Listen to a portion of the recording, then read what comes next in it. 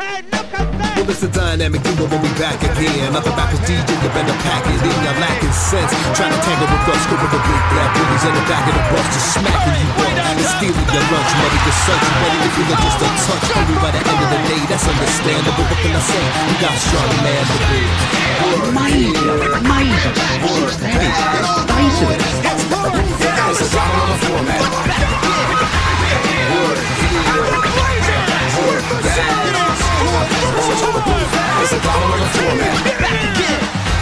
Gary has absolutely no idea what has happened to it. Still doesn't know. So, of course, we put off our recording by a night just so that we could record after the Celtics closed out the Heat, and we could do a proper finals preview like professional NBA podcasters. And, of course, Jimmy Butler had to drop 47 because Jimmy Butler does not go quietly into that good night. He's not here for that bullshit. So here we are in a position where we don't quite know who's going to be the Eastern Conference representative in the finals. But it's not like it's going to fucking matter. The Heat are an absolute mash unit, right? And I listened to a lot of pods in the last couple of days that were like, "Oh, the Celtics would be, close to favorites against the Warriors." I'm like, "Are you fucking kidding?" They're struggling to beat a Heat team, which, while feisty, isn't exactly at full strength. And the Celtics are also very injured. I mean, the Heat are extremely injured, but the Celtics are also very injured. And going to 7 games is not going to make that any less of a thing. There's a couple of reasons why. But we'll get to probably talking Heat Celtics at some stage. But we could skip to the ending, which is the Dubs are going to beat whoever comes out of this series. One, because they're sitting at home chilling while these two teams are beating the shit out of each other. But secondly, we were working on the theory that the Celtics were going to win this series because after that apocalyptically shithouse performance that the Heat put in Game 5, where they got outscored by a couple of NHL teams, I think. At that point, we thought, okay, the Celtics are going to come through. But the Celtics have not seen anybody at any stage in the Eastern Conference for the entire year that plays the way that the Warriors do. I mean, they're very, very good at playing against these fucking 4 on the floor pub rock teams, the Heat and the Bucks. And as the cliche runs, the Warriors play jazz. There's improvisation that you can't predict what they're going to fucking do on offense or defense. And that's not what the Celtics are set up for. There's been a lot, and like in the dark days of the Warriors, when Warriors Twitter and a fair chunk of the media were like, Steve Kerr is just being stubborn. They should just go into this real heavy pick and roll diet for Steph. Get the ball in Steph's hands a little bit more. And Zach Lowe was just adamant. He's like, look, they're not winning now, but they're never going to win now. But when they get their full side back, the beauty of the Warriors is they present something that teams don't practice on day in, day out, all the fucking time. Like, everybody runs pick and roll. There's a bit about pick and roll I want to get to a bit later on, but everyone runs pick and roll to some degree, right? So you have at least some experience of defending it. But no one's got what the Warriors do. No one's got this whirling dervish of guys back cutting, handing off, running again and again and again. Making independent decisions in the middle of the game. Yeah. People talking about the Celtics are going to, have the best defensive. Okay, it's a lot easier to defend Bam when Jimmy's on one knee and Tyler Hero isn't playing and Kyle Lowry's a shell of himself. And also Bam when Bam is terrified of everybody. I mean, Bam has played Bam has played like he's been terrified of Robert Williams. He's been playing like he was terrified of Grant Williams. I suspect he'd be playing like he was terrified of Vanessa Williams, Hype Williams, the ghost of Frank Williams, anyone you could fucking drag it. He's generally just been, refusing to go to the fucking hoop in a lot of these contests. And that's been, that's actually been tough. And it feels like that's what Joel Embiid is trying to engineer here. He would love to get down there to Miami in the sunshine, in some sort of trade for Bam and other parts. And bits. Well, their other parts are pretty thin. But even Game 5, right? Curry didn't shoot it that well. But Clay got hot, and Curry just has such an understanding of his gravity on the floor. And so as soon as Clay hit a couple, every time Curry got the ball on any sort of break, he's just flaring out to the opposite side of the floor to Clay, knowing that at least one guy is going to check him really hard and the other guy's going to shade off him because you have to. And Clay's, semi-wide open and set, and Curry fires him the ball, and it's, then it's 38 points later. And, what do you do when they've got three guys that can just rain fire on you at any given night? You do what Marcus Smart did. You try and take Steph out for a couple of weeks. Yeah. Defensive Player of the Year. This is literally the only reason I can see that he got that award. Yeah. I do not have much optimism for the Celtics. But you also do not want that much optimism for the Celtics because they're the Celtics. Yeah, for all that we say the Celtics as a bunch of players and their coaching staff are very admirable, I still want to see the Warriors win. I still think it's just an absolute fucking finger to all the, analytics is bullshit. Jump shooting team can't win. The NBA, yeah, all that stuff. But also they're done now. They're cooked. They're never coming back. Particularly, Draymond is he's like a trash talk historian, right? Because he dropped the line after that finals. No one's ever beaten us when we're healthy, which is absolutely a shot at Doc Rivers's, Celtics teams claiming that no one ever beat us when we had our, because they lost Kendrick fucking Perkins once finals and didn't win. It's like, dude, you lost Kendrick Perkins. You didn't lose prime KD with a torn Achilles. He's just like a connoisseur of trash talk, that guy. Even to the point where, which lots of people pointed out, even the Heat players sort of semi-seriously pointed out the fact that he was like, oh, we'll absolutely be facing the Celtics in the finals. And then 4 Heat players came off the floor and said, thanks for the motivation, Draymond. He's like, hey, you guys win. I'm sitting at home resting up. You guys lose. I still look like a genius. How could I lose? I can't lose from that statement. It's an elimination game 6. How much motivation do you need?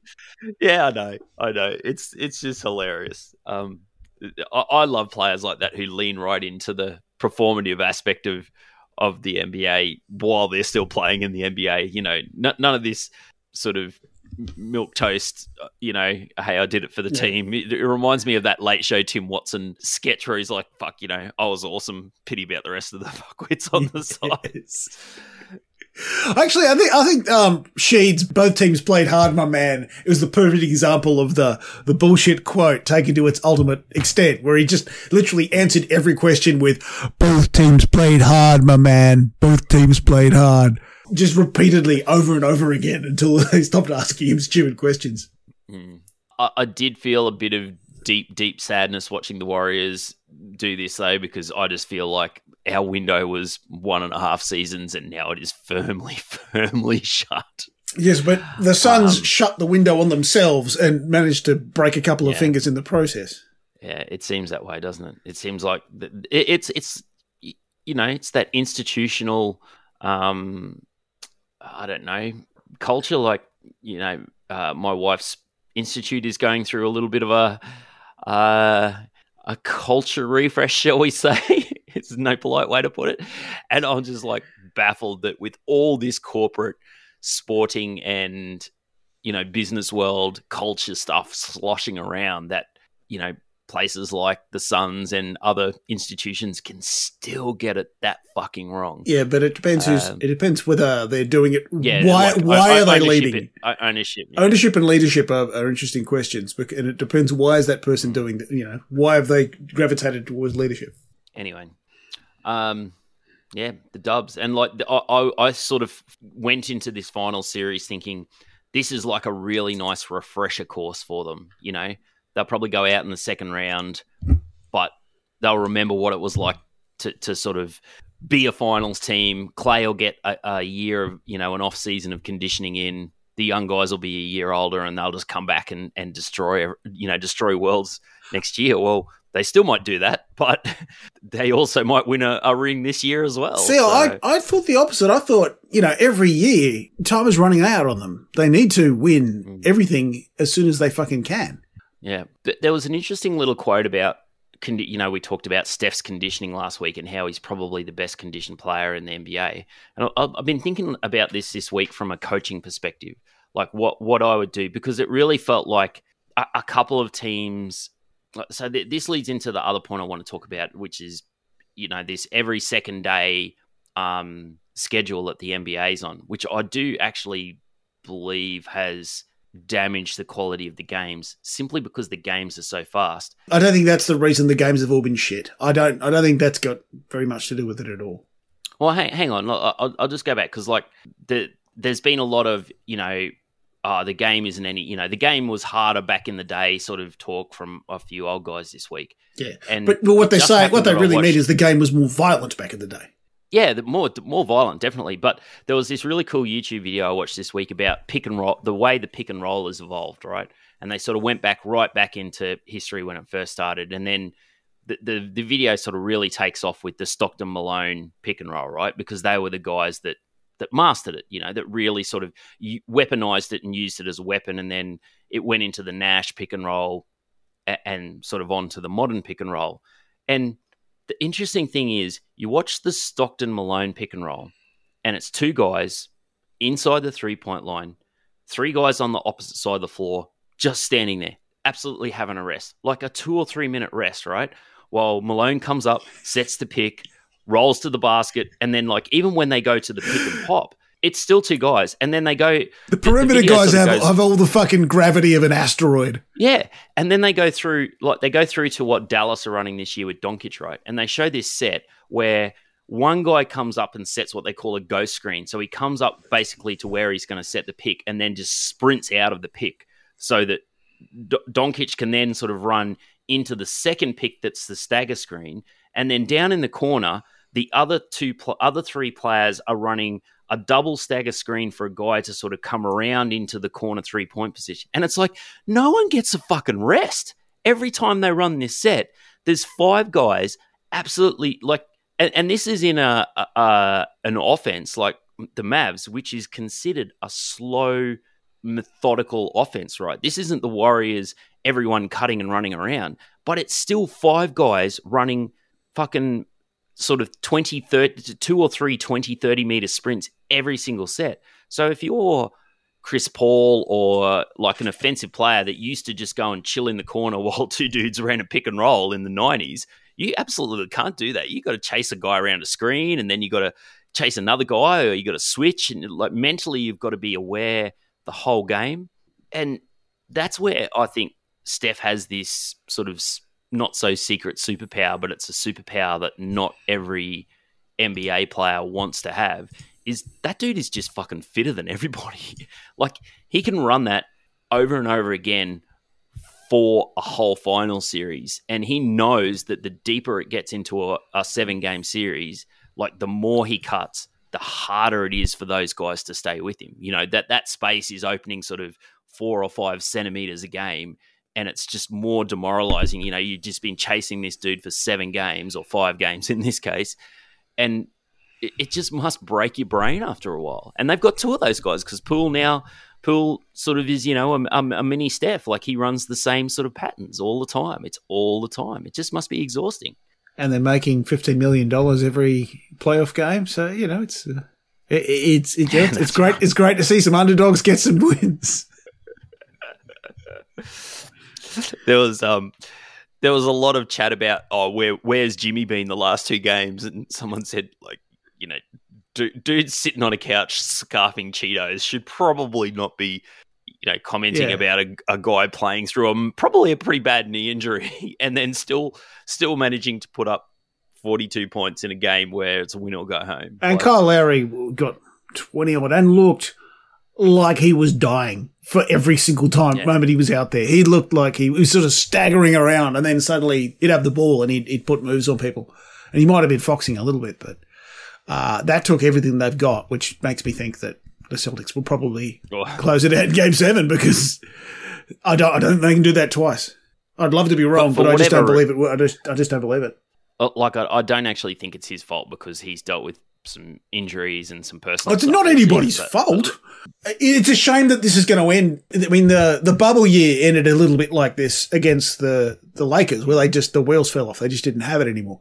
And it's happened kind of around earlier this time around. But well, we talked about that in the bubble season, right? We said, what happens when Spo gets like a fully weaponized squad, when he rolls into a finals with everyone fit and all the chess pieces available to him and, all the different moves that he can make. Like, yeah, but without Hero and Strauss not being able to hit a shot, like it's sort of limiting to what Ethan Strauss. I didn't know he was playing. I thought he might be joining Levitan eventually, but Max Strauss, or as do you not think the Heat culture way is like pushing every fucking marginal advantage and squeezing the fucking juice out of every lemon?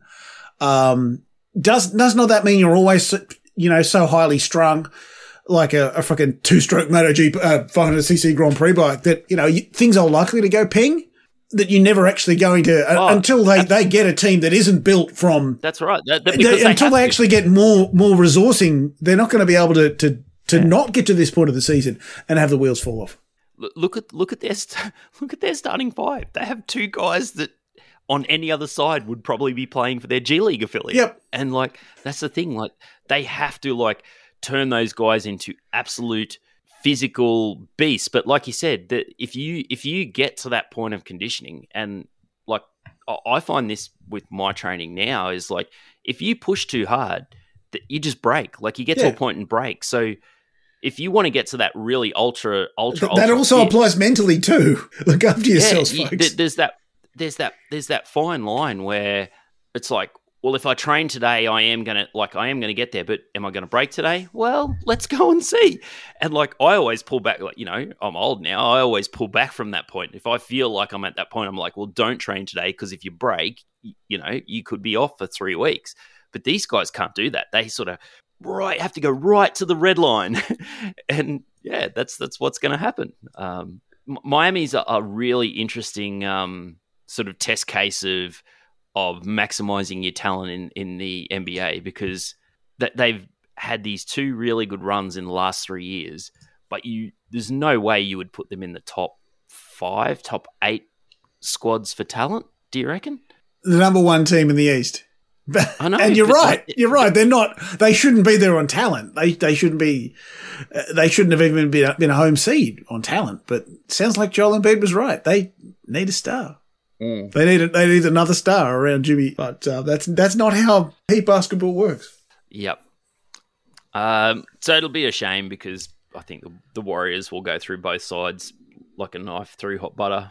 The Celtics because they're a little bit beaten up and they've had 2 massively intense 7-game series in a row, and the Warriors have just sort of, chipped away. If the Celts had done it in like 5, yeah, it might be a bit different. You'd probably feel differently about it. And Udoka has done a tremendous job as a coach. I heard arguments that he'd outcoached Spoelstra, and it's probably, it's certainly at least a wash, if not in favour of Udoka for a lot of it. I mean, after all, they have won all those quarters, which has been the most tedious fucking narrative. But the number of quarters that the Celtics won and yet lost, were behind in so many games. I hadn't realised that that's how we were ranking this shit now. But Ben McMahon had a really fun theory about someone should go and get Derek Favors this offseason because, you get the... He's 196. But you get the OKC bounce, Chris Paul goes to OKC, makes the finals. Al Horford goes to OKC, probably will make a finals. It's like, go get Derek Favors next year. See if the OKC bounce is real. No, I think it ended at Kemba Walker, didn't it? Yeah. It didn't quite end at Steven Adams. I mean, Steven Adams was doing okay. That's the thing, though. We are really waiting for the heavyweight battle that will decide the finals. Al Horford versus Kevon Looney. Yeah, I think that's pretty much sort of it. Like, Luka is awesome, but do they just need more parts around him that can run for 7 games? I guess do you need more really good role players, or do you need another superstar? I think is the argument there. I reckon do what depends on your opinion of Middleton and Holiday, but I feel more like complementary parts, much as they've done with the Bucks, is probably the way to do it. When you've got I think anybody else who's going to need the ball is not going to work. Well, Holiday and Draymond are a great comp, right? Real tough-assed guys, good defenders, winning attitude, don't necessarily need the ball all the time. Like they need that guy. Trade for Ben Simmons. Now can Dorian Finney? Yeah, well, that's perhaps. You want somebody who can do everything else, who doesn't need the fucking ball. Shall we have a brief sidebar about the Nets, who basically were like, well, we've had enough of your shit, Kyrie, but now Durant's not answering their calls, and it's like, oh, man, this could really go sideways. Like, what's Durant going to do? He can say, trade me all he likes. Like, he's got 3 years left on his deal, doesn't he? This is what happens when you put fucking narcissists in charge of shit. There is a reason they put grown-ups in charge of teams instead of players. Yeah. See, this is the thing, right? Like, I think Sean Marks has gone, look, Kevin's going to be really upset with us, and then he's going to come back, and we're going to have a functional player playing at point guard for 82 games that's going to take some pressure off him. And he's going to go, isn't this nice? Isn't this really nice where a guy turns up to work every day? Because I cannot see Kyrie ever playing 70 games again, because it's not just the vax thing. He went AWOL for 2 seasons before that, where he just decided that he had more important things in his life. Now, I've got no problems with that. If you decide there's more important things in your life, that's fine. But if you're Kevin Durant and you're still trying to win another chip, you can't rely on that guy. Yeah, that guy needs to play for the Sacramento Kings. Kyrie's loyalty is to Kyrie, but the problem is that does fuck up the people who work for him, who work with him, and work around him. And if I'm one of the people who work with him, I'm going to be a bit fucking ticked off with it. And I'm going to make decisions in accordance with how I feel about that. But, I mean, Sean Marks is absolutely doing the right thing. It's clear that he and Joe Tsai have figured out how they feel about shit. And they're like, nah. This isn't how this shit is. So I wanted to run a little theory past you, right? If you were a coach of a team, say Dallas or Denver, like a team that had finals aspirations. Does it have to start with D? No, the Dubs. Dortmund. Dortmund. That wanted to prepare themselves for the finals. Would you look at the schedule, right, where you had a 7-game run of games sort of where you had a couple of back-to-backs, like a really hard 7-game run, and sort of treat it like a mini final series to prepare yourself for this run? Because it seems like teams start to run out of puff in game 4 or 5 and run out of, like, I don't know whether ideas is the right thing, but like, do they really gameplay practicing that move and counter move, and let's pretend that Luka's out for this game and we have to run everything like Brunson, and you've got the entire season to do that shit.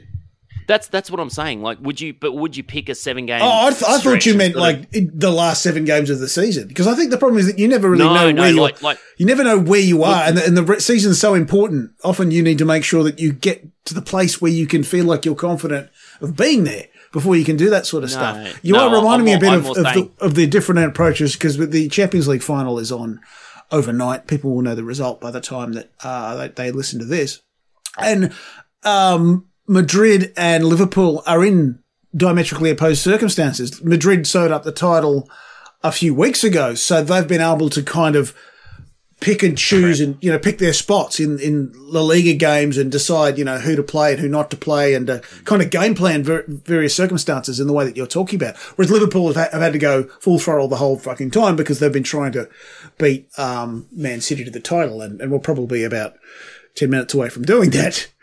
So if you're given the opportunity to do that, do you deliberately, try super hard, with the risk that you will actually cook yourself in those games where you were trying to kind of battle test yourself for the business end of the season? Or do you just taper down and do as little as possible so you can make your run at the right time? See, it's interesting Clay's second injury, right? Because the team that the Warriors put together for last season with Kelly Oubre and who else they had a couple of other players that basically couldn't play in their system, right? That didn't have the intelligence to move the ball and do the dribble handoff stuff and cut and all that stuff. Like, if Clay had been fit last year and they'd run that and sort of been middle of the pack, it might have been a lot harder to pivot. Like, they basically ran that like a chemistry experiment and went, oh, we can't have those guys. We've got to go out and get Otto Porter Jr. and who's the Slavic guy that they've got.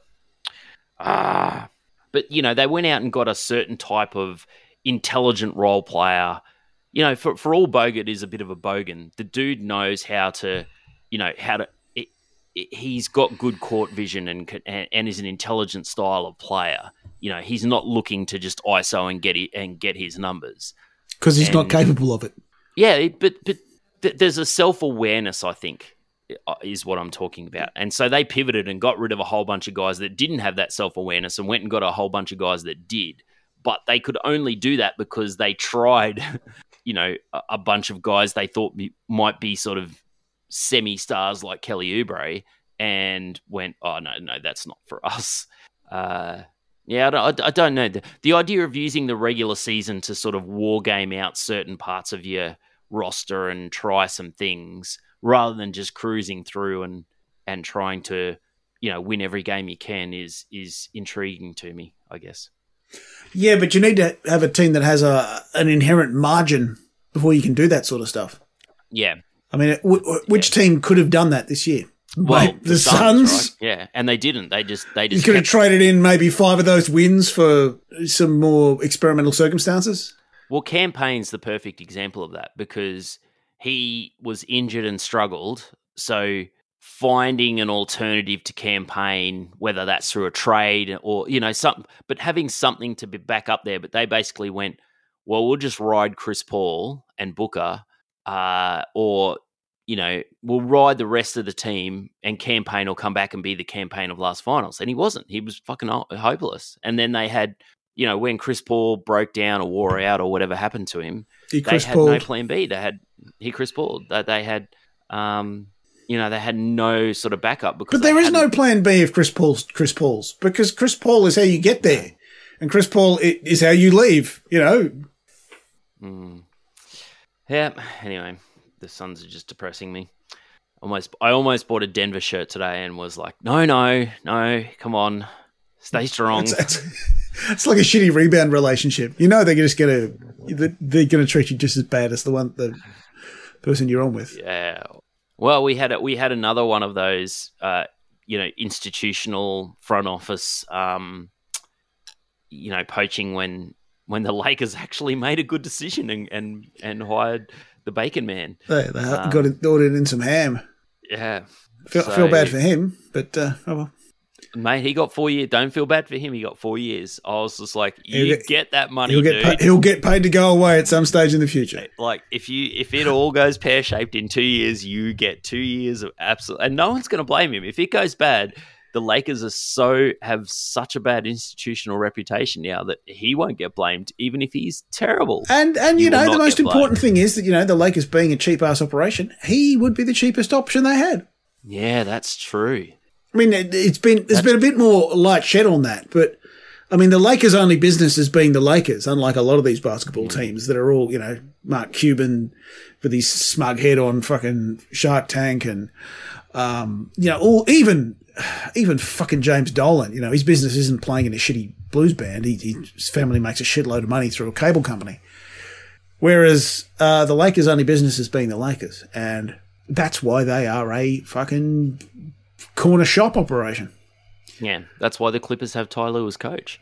Essentially, is like you know, the Clippers are a tax write-off really for Ballmer. Yeah, in the grand scheme of things, like, well, that's how they are for most of these billionaires. You know, the team is it's a hood ornament. It's, you know, instead of playing golf on the weekend, I have a basketball team. It was interesting the Timberwolves, like, because everyone roasted Denver, right?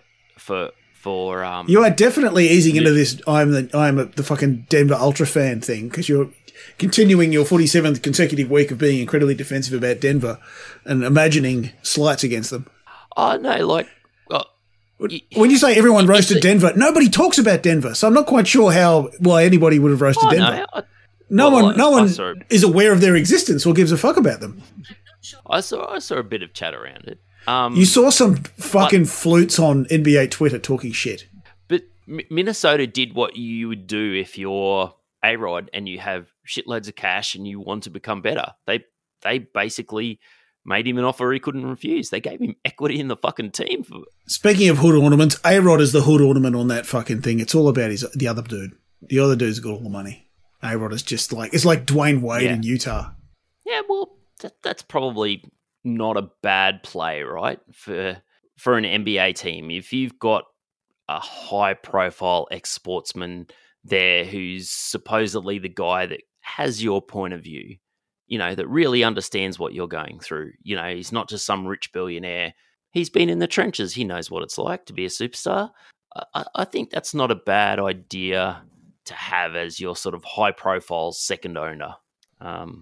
Yeah, you'd think that, but Derek Jeter, who's much more of a legitimate star than A-Rod, he tried that with owning the Miami baseball team, and that went catastrophically poorly. Well, but isn't that the key, right? Is you partner up with someone that's actually made lots of money being a businessman and let them run the he was the front person of the same sort of thing. It was well, I guess you got to find the right businessman. Or the best or better team. Yeah.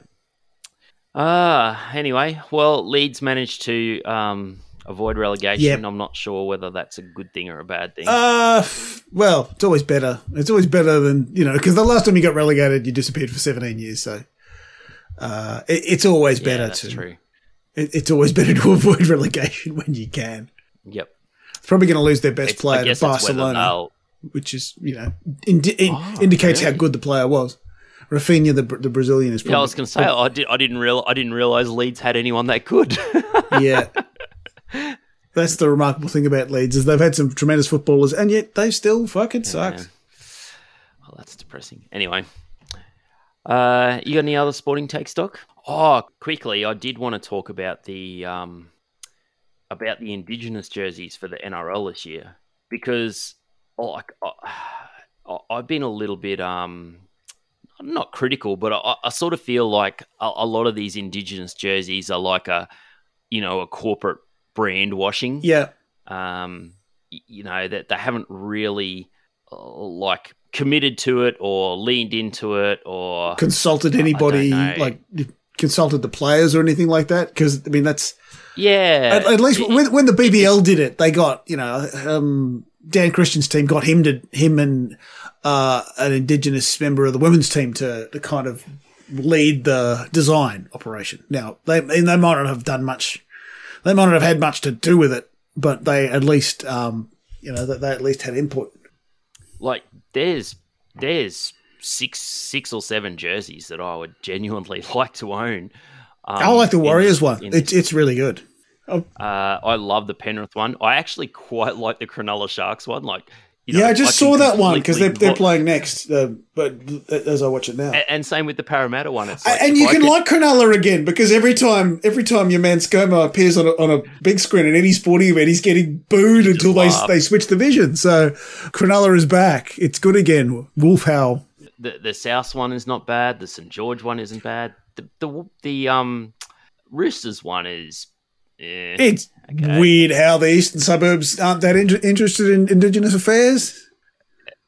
The West's one is excellent, but the Broncos one is they went all out. They're like, let's make something that does not look like a Broncos jersey at all. It just looks like a piece of Aboriginal artwork.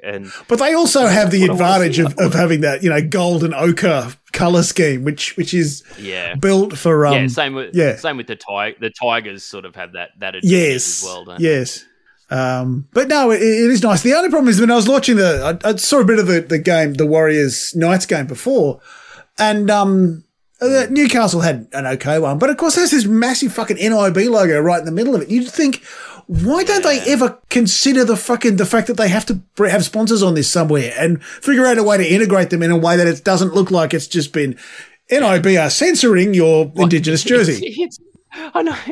It almost looks like, we would play and, after a while, if you'd played for a side like my social team where you just had, you had the same jersey for like 7 years, right? So you forget that someone's got a number and so you end up with like 4 people with the same number and you just put a bit of strapping tape across it to make it 211 or something like that. That's what that Newcastle jersey looks like. It's like, could you not do the NIB logo in red and white just for this? Or at least just white. I mean, I know companies are incredibly precious about their branding. Like, I remember I worked for a Fortune 500 company once, and the rules they had a simplest fucking logo. It was almost like it was, written in fucking Arial black. But it was like everything, like was the amount of white space you needed around it and what you could do and what you couldn't do and how you could. And even universities are like this, even government departments are like this. It's fucking ridiculous. Yeah. Have a look at the Parramatta one or the Cronulla one where it's blended into the like even the South one where they put the MG in the middle of it and it looks like things are spiraling out from it. Like that's pretty smart. You'd think do you think the corporate branding people could put their OCD away for a week because it's the benefit they're going to get is going to be greater. They're going to have a lot more people buying that jersey and wearing it around the joint. Yep. Yeah. If you could buy some of these without the sponsors' logos on them, like just as clean jerseys, I'd be down for that because some of these are fucking beautiful bits of artwork, right? Well, yeah, it is almost a shame they have them. The sponsors, I know they have to pay. They have to pay for these things somehow, but yep. All right. Well, on that lovely note, shall we wind up and come back and talk some tunes? We should do that. This was Balls Podcast. I was Doc Hibbs Bezo, and we will talk to you again next week. See you, folks. See ya. Gary has absolutely no idea what has happened to it. Still doesn't know.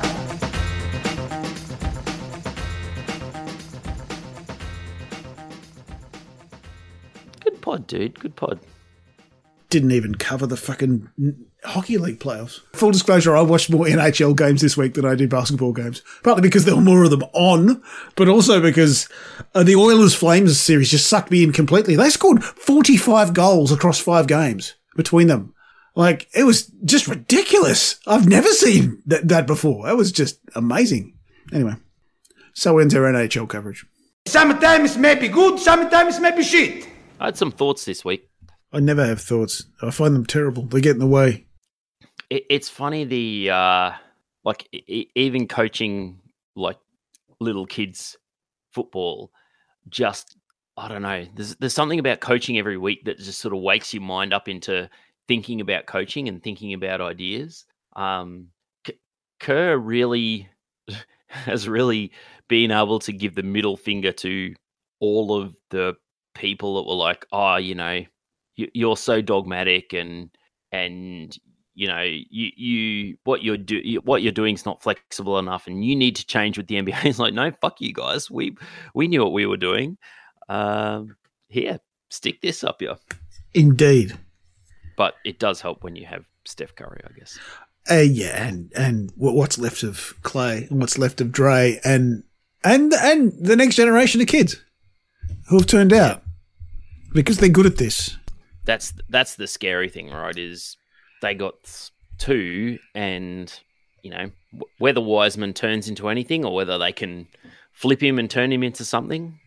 That's what sort of scares me about the Mavs is, do they have the institutional knowledge to be able to go and find someone in the second round that can turn into Draymond Green or Drew Holiday or, someone in that space? I don't know whether they do. Well, that was why that was that interesting pickup that the Blazers made, but they hired Mike Schmitz, the ESPN draft guy, to be basically an assistant GM, which means now, and apparently, all these ESPN guys were saying, oh, he's really good at his job, but he's an even better person. I was like, oh, that's good. Now they've got one decent person in the entire building. That's good. Yeah, it doesn't quite make up for their insane fucking artifact smuggling, sexual harassing owner and their probable rapist coach, but, great. One by one, I suppose. He's a he's a really interesting dude. Like, not only does he, he seems to be like one of those draft guys that's just across fucking everything, but he went and assistant coached like a Big 3 team or something just to get reps in coaching, so he could understand what coaching was like, even if it was at a much lower level, like to get his head around what coaching was like so that he could relate to coaches. Like, yeah, that's a very interesting mindset. That feels like something he did in order to become more employable. It was like he pretty much thought, now I'm my next move is going to be into the team environment. It's going to be out of the media environment. Yeah. Yeah, like that. He obviously wants to not just, he doesn't want to just be a draft guy forever. He wants to actually go and put a practical application. Now, well, that must be hard work. That must be really fucking hard work being a draft guy for ESPN or for anybody, where you've got to be across. Like, I mean, even fucking, is it Sam Verchesny who's based himself in Melbourne?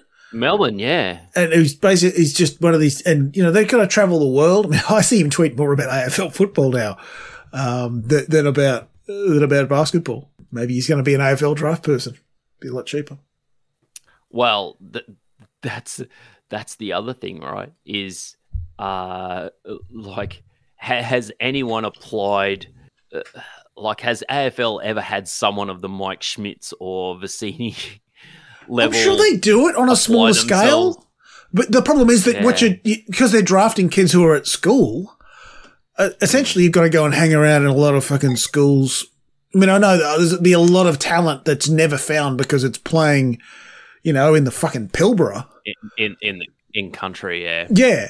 But that's why they concentrate on who's playing in the whatever the Melbourne equivalent of the GPS, the flash private schools of Melbourne, and the VFL sides. That's like, yeah. So the version of Mike Schmitz in the AFL is like traveling through the rather than going to a whole bunch of college games or like the Euro League or the NBL. He's like going to Thursday Island and I don't think they are. That's the thing. I think that all they're doing is going to grammar and seeing them play, these places playing each other. They do have that, I think there's a couple of big sort of, national schoolboys comps where everyone from all over the nation gets together. So the equivalent of the McDonald's All-American. Yeah, I guess so. But, that's where the ultra-athletic guys from Alice Springs just fucking, carve the private school boys up into... You certainly hope so. Chop suey. And that was our dissection of the AFL draft. What the fuck are we talking about? We can drop that in, I don't know, when's the draft? November? I assume it's after everything else. No idea. Because they do all their off-season shit like in a week. They have like a trade week after the end of the season, which I think is a better way to do it than rugby league does. It creates more column inches at a time when you want them rather than in the middle of the season like rugby league does. And it actually is more disruptive than anything the way that league does it. I am quite excited. I would love. We talked about this last week. I'm really excited for the draft. I reckon there's the top 3, and then there's like a bunch of guys from 8 to 15 that absolutely could be better than the top 3. And depending on how much they're disrespected in massive inverted commas, or whether they go to Sacramento or the Spurs, the guy that goes to this, 9 is quite a good pick for the Spurs, right? Because you're still going to get a really talented guy, and then you're going to drop him into a really good situation. Same with OKC. Even whoever the Pelicans get at 8, if you go to the Pelicans, you're straight into a side that is going to be pushing for that 7-8 seed next year. Like that's a with a pretty good coach. So yeah, I don't know. It just feels like there's a lot of potential for good middle of the draft, and like we've had a couple of really sort of strong professional. Like look at the all rookie sides this year. Like that second all rookie side was nuts. You know, Herb Jones and Giddy and who's the guy from the Bulls? Like that's a legitimate NBA sort of level team that you could put out on the floor. It wasn't like you get starters now. Yeah, that's not a bunch of guys that are playing 5 minutes a game in garbage time. Like all those guys were guys that were making a difference in the NBA in their first year. Like that's nuts. That's a fact. Anyway, maybe I've got to get excited about the draft because you've already given up on the fucking Suns. My excitement, I've given up on the Suns. And you better hope that nobody plays for Arizona State. Oh, fuck. No, we'll be back to him like selling second round draft picks for cash. That's how I feel. So. Anyway, all right, Doc. I'm going to go and eat some rum and raisin ice cream and go to bed. It is a tradition like no other. There's your show title. We'll talk to you again some other time, folks. See ya. See ya. All right, boys. I'm gonna put my banana Dixie cups on flavors and push up to 100 ice cream man. Stop me with a box of 5. See now all my flavors guaranteed to satisfy.